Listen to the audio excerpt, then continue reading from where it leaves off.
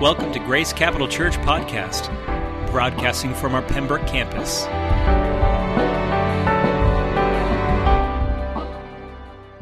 Well, good morning, Grace Capital Church. You guys doing well? How many of you guys excited that we serve a God who is alive and well? He is not dead, but he's alive. How many of you know a God who is dead deserves zero worship, deserves no prayer? How many of you guys know that? Oh my gosh, am I preaching myself this morning? Come on, I'll go back to my house if I need to. This has been an incredible week in my life. To start this week off, I work for an organization called the Fellowship of Christian Athletes. This week we did an FCA soccer camp at Concord Christian Academy, and we had 65 kids from all over the community. Some of them were yours. We had, I think, 13 or 14 kids from the refugee community that were able to come in, that got scholarshiped in. It was so funny. Every single day, new kids started showing up. They it was like, oh, they just heard about camp. They just started coming. They started walking. They just walked to camp and said, hey, can we come to camp? Like, sure. Yeah, you're here. Might as well show on up. But the second day, Kaylin was speaking throughout the week, and she gave a gospel presentation. How many of you know God says, have childlike faith? More than half these kids are saved, were saved, got saved again. When she said, how many of you want to receive Jesus Christ as your personal Lord and Savior? 65 little hands went up. 65 little hands. Some, maybe for the 15th time. I don't know. But they're like, I just love Jesus. What you said is so real to me, is so true. I love it. Come on, I'll do it again. Come on, I'll raise my hand again. Praise Jesus. This weekend, we got to bring some of the youth down to Providence, Rhode Island. If you guys know anything about Providence, Rhode Island, I heard this again, and I knew this before, but one of the pastors said this. He said, in January, Time Magazine came out with a list of the least churched cities, or the least biblically minded cities in America. Providence, Rhode Island was number 1. And the top 10 was filled with cities in New England. Filled with cities in New England.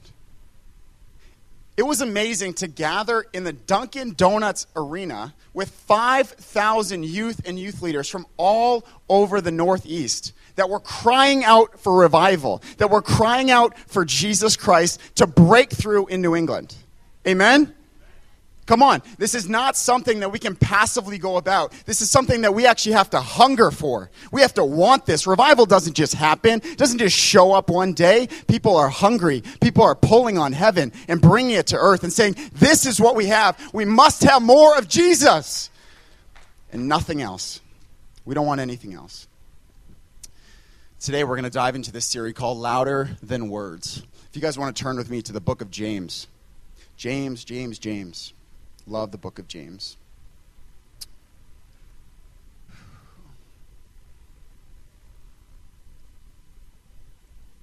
James is what I would consider, it's like the Proverbs of the New Testament, right? It's incredibly practical. Some of us read Paul's letters, and you read it, and you're just like, I have no idea what he just said, but I'm going to keep reading. James is not that book. James is like, oh, I get it. He pretty much lays it out for you. I think in the life of Jesus, there are certain people that you would want to talk to. James is one of those people. James, his brother, he's one of those people I would want to talk to. See, I have a younger brother, and I can understand this.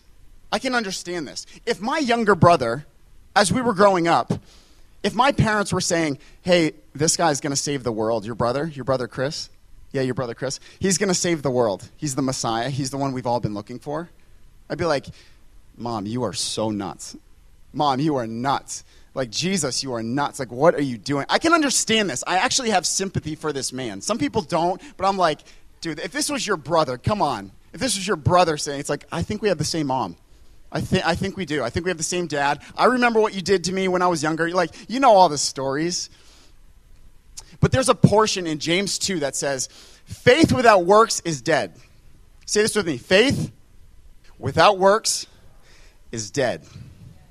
That is basically the basis of what we're going to go over. Louder than words. Let me pray for us. God, we thank you for this morning.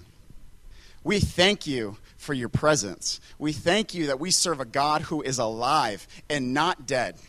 I thank you that we can passionately preach that. We can passionately live that because it's true. You're here with us right now. God, we just release a spirit of wisdom, a spirit of revelation over every single heart, over every single mind right now, that we would go into the deep places of the kingdom of heaven, the deep places of your heart. Holy Spirit, we just say, have your way with this service. Speak to us. In Jesus' name, everybody said, amen. So we're going to dive into James 1, and we're going to start with two portions of Scripture. James 1, 2 through 4, this is what it says. Consider it a great joy, my brothers, whenever you experience various trials, knowing that the testing of your faith produces endurance. But endurance must do its complete work, so that you may be mature and complete, lacking nothing. And verse 12 says, blessed is a man who endures trials, because when he passes the test, he will receive the crown of life that he has promised to those who love him. How many of you are teachers? Do we have any teachers here? So we have tons of teachers. That's awesome. Teachers have something against children, and they're called tests. So as a kid, you hate tests. But as you get older, you understand the test. You understand that as a teacher, you taught for a certain period of time. It could be a week, it could be a month, it could be a year. And there is a test. But the test is to say, did you learn anything? The test, although from a child's perspective, you might be, this is a punishment. I hate this. This is horrible. It's not. It's actually to understand, did you learn anything? Were you listening? Did you come to class? Did you come to class? As an athlete, your test is a game. Your test is a game. When I was 18 years old, I had the opportunity to go to this amazing university, the University of Notre Dame, and I got a soccer scholarship to go there. As a young athlete stepping onto that campus, going to play for one of the best college soccer teams in the country, as a young 18-year-old high school kid, I thought I was going to start right away. I was quickly deterred from that fantasy. My first practice, literally first practice, I'm walking out, and my coach walks up next to me and says, Phil, we're going to redshirt you this year. Which, if you know anything about college sports, means, Phil, you're not going to play this year. I was like, what? Inside, I didn't say, I was like crushed inside. I had this dream. I was like, I'm going to play. I'm going to be the starting goalie for the next 4 years. I'm going to go on to play professionally and do all these things. And my coach says, no, you're not. Not right now. Not right now. Little did I know, it would be another 2 years before I ever played in my first game. 2 years of practicing. 2 years of training. 2 years of working hard. Meaning, I had to work as hard as everyone else, but you don't get to play. Wait, what? That doesn't make any sense to me. I sat on the bench for 2 years. Going into my junior year in college, my coach comes up to me one day and he says, Phil, you're going to play on Friday night. I said, oh, that's cool. But on the inside, I was like, yeah, finally, here's my chance. Yes, I call home, call my parents and say, yes, I'm playing, finally get my chance. We drove to the University of Michigan that night on Friday, and we lost. Primarily my fault as the goalie. We lost 3-1, and I gave up 3 horrible goals, and we lost. And you could generally blame that loss on me, no one else. I had trained for 2 years. I had practiced for 2 years. But when I got on the stage, something came over me that I didn't know was going to happen.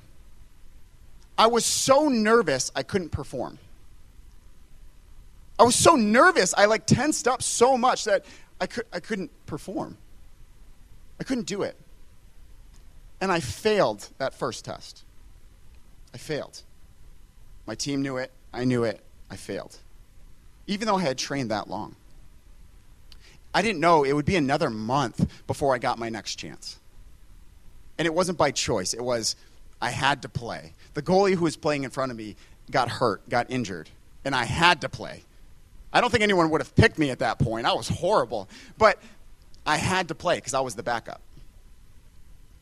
It was a home game. We were playing against Georgetown University. Big game for us. Big conference game. It's 0-0. The goalie in front of me goes down. I get to go in the game. They're like, Phil, throw your stuff on. The best thing happened to me. It happened so fast, I didn't even get to think about it.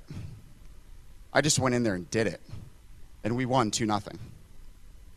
And this time, I passed the test. I passed. When I was preparing for this message, the Lord was speaking to me about the tests that I've walked through. Sometimes we view tests as, this is horrible. This is terrible. But actually, these tests, as an athlete, these games, I couldn't have been more happy to step into. I couldn't have been more excited. Even though I failed my first one, it got better, and it got better, and it got better, and it got better. So when James says, consider it a great joy when trials come your way. Why? Because the trial is actually from the Lord. Why? Because he's saying, Phil, I've taught you over this period of time. Now I'm going to see if you actually learned anything. Now I'm going to see. Now's the time to perform. You've been sitting in this nice, safe place. You've been sitting at home doing your journaling, doing your devotions, and now it's time to live this out. Now it's time to do something. Have you learned anything? Have you learned anything? I love what he says in this first piece. And this is like terrible for some of us. Whenever you experience various trials, verse 3, knowing that the testing of your faith produces endurance. But endurance must do its complete work so that you may be mature, complete, lacking nothing. What does God know? He knows that when faith is tested, it produces something. When your faith is tested, it produces endurance. Endurance as an athlete, as a soccer player, is huge. Basically, endurance is something that remains. Something that remains. You could sit in a church for your entire life and learn nothing. Learn nothing. The test is to say, what have you learned? What has become a part of you that you're going to live this out the rest of your life? He says that endurance, once it completes its work, produces a mature, complete, lacking nothing believer. That's incredible. I don't know about you, but when I have that perspective about a trial, about a testing, I'm actually excited about it. That changes it. That's like, oh, wait, hold up. I can pass this. I can pass this. The problem we get into is when we confuse a trial with a temptation. Many of us step into trials and say, this is from the enemy. This is from the enemy. Oh, goodness. Hey, Richie, I'm going through a really hard time. This is just so painful, so painful, so painful. It's like, well, are you a child of God? Maybe he sent you into that trial so that you would have the victory on the other side. Maybe he sent you into the trial because he's already given you the victory, and he's just waiting for you to enforce it. He's waiting for you to figure out who you are. Come on. You think God defeated the enemy so that you would be buried and crushed by him? No. No. It's so that you can walk in victory too. Later on, James says this. He says, no, don't confuse this. When you're in a trial, don't say, I'm being tempted by God. He says, no, God's not tempted by evil. He's like, the enemy is the one who tempts. The enemy is the one who tempts. So an actual temptation is from the enemy. But how many of you know God uses the enemy? God can use anybody. God can use anybody. The enemy's like a puppet. The enemy's like a puppet. God says, oh yeah, I'm just going to lead Job into this situation. And yeah, go ahead, enemy. Go ahead. And Job crushes the enemy under his feet. Job does. Yeah, everything's taken from me. I still win.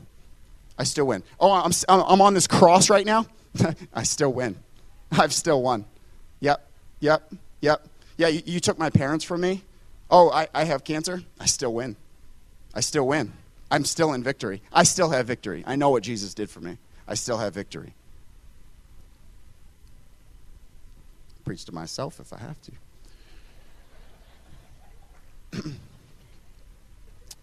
This next portion, go to verse 22.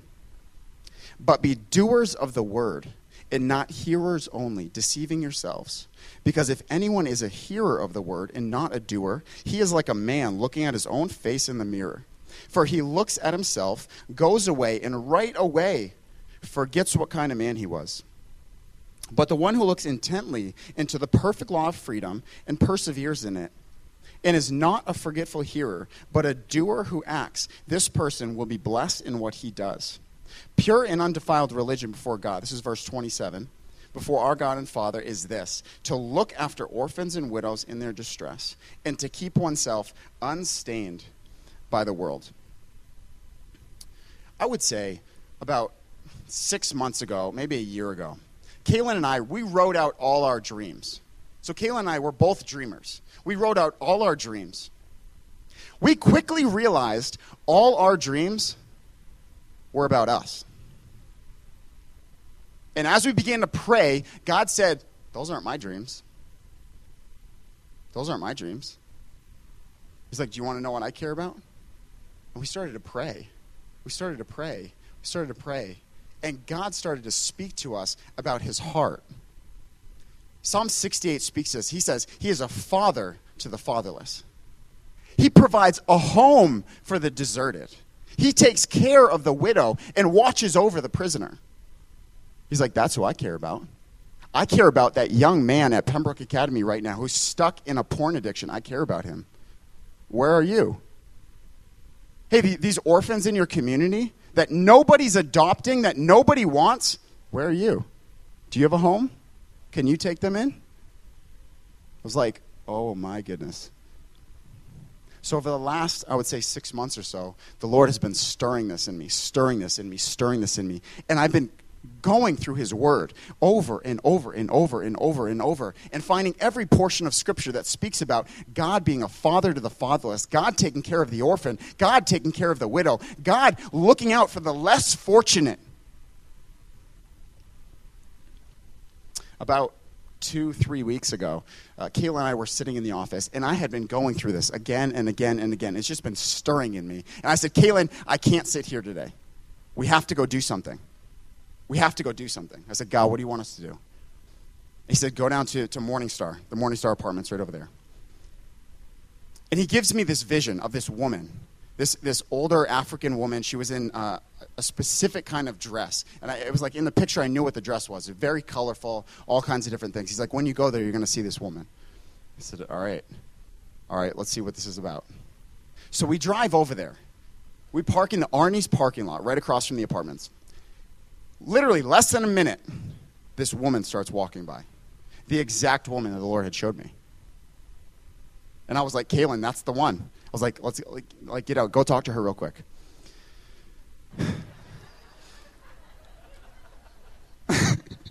How classic is that? And God told me to do something. Yeah, Kaylin, go do that. Go there. Oh, goodness. So she did. And we quickly realized she didn't speak any English. Morenzi, was she from Rwanda? I don't know if you remember. So, Burundi. She was from Burundi. She spoke zero English. Like, couldn't understand nothing. She didn't know hello. She didn't know anything.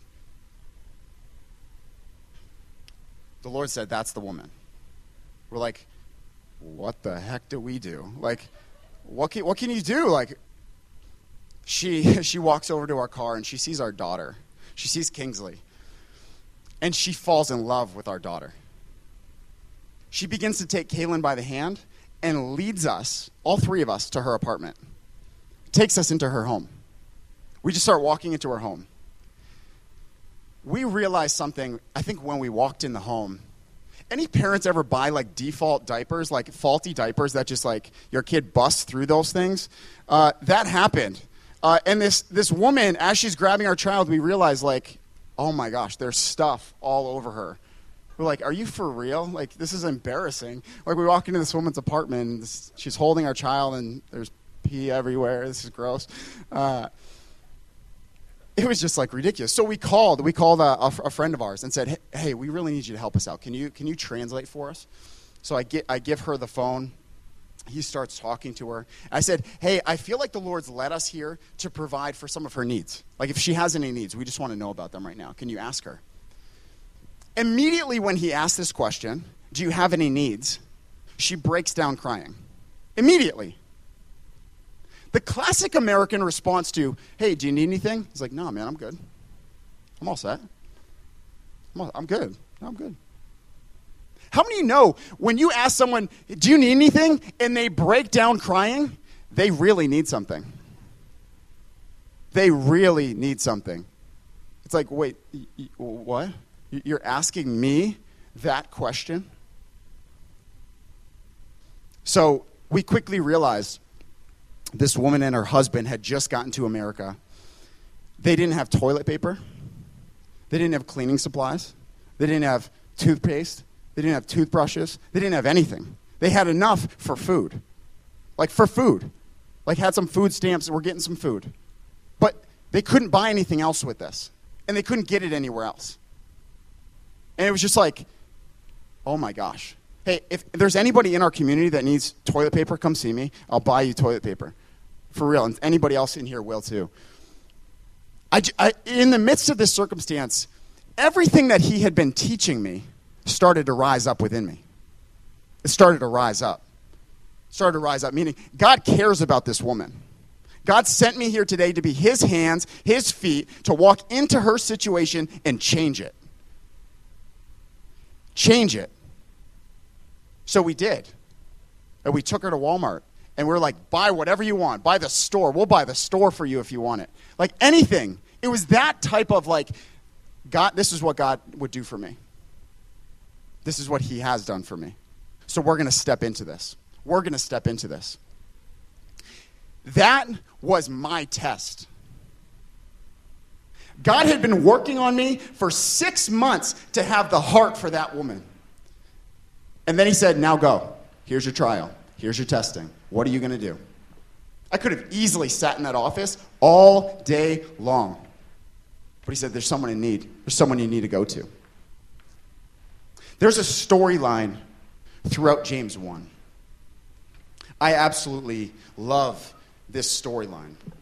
And we'll finish with this, if you guys want to stand to your feet. We'll finish with this.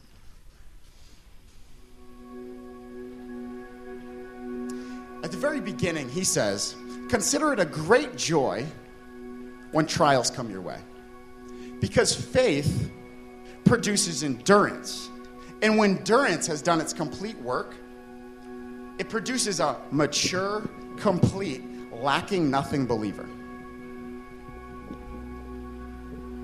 At the very end of this same chapter, it says, pure and undefiled religion before God our Father is this.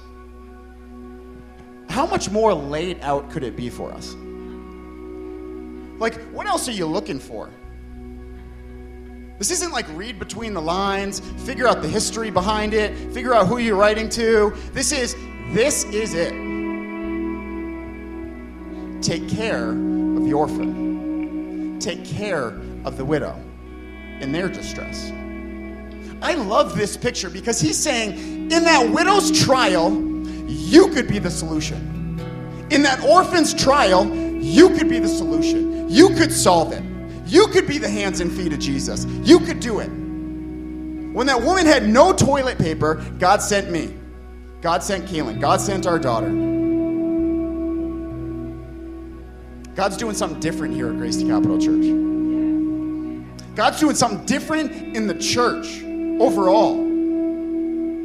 This is no more a holy huddle. I would gladly burn down this building and the church will not die. The church will live on.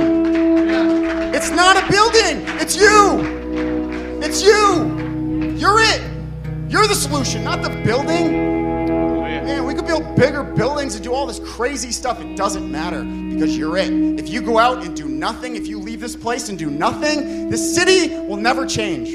The people will never change. That woman from Africa who traveled all the way here won't know any difference.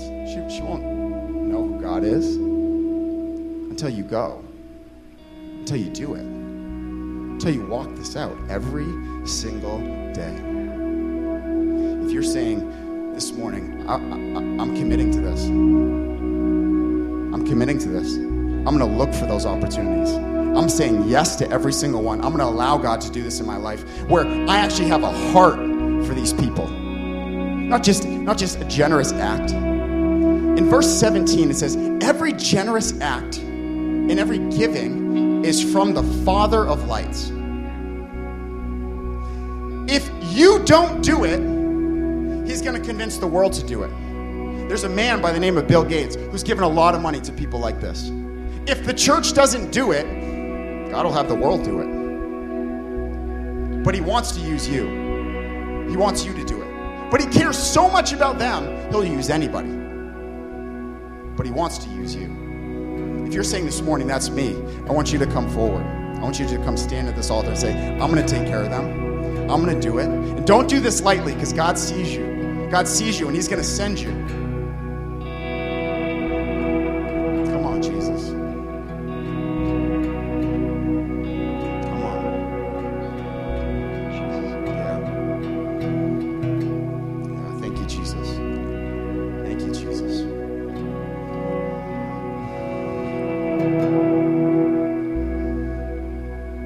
God, we say that at Grace Capital Church, we will have your heart for these people.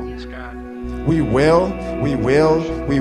I thank you that every single one of these people that have said yes, you see them right there. And I thank you that you are setting them up right now to complete the good works you've set out for them, that they can actually walk in it every single day. I thank you that your heart for the less fortunate, for the fatherless, for the orphan, for the widow, you're depositing that in them right now. You're breaking their heart for those people. That when they leave this place, they will never be the same. They'll say, I have to do something right now. There's somebody in need. I have to do something. I have to do something. Even if it makes me uncomfortable, I have to do something. God, we're saying we're a church that will do something. We will not just sit in this building week after week and do nothing.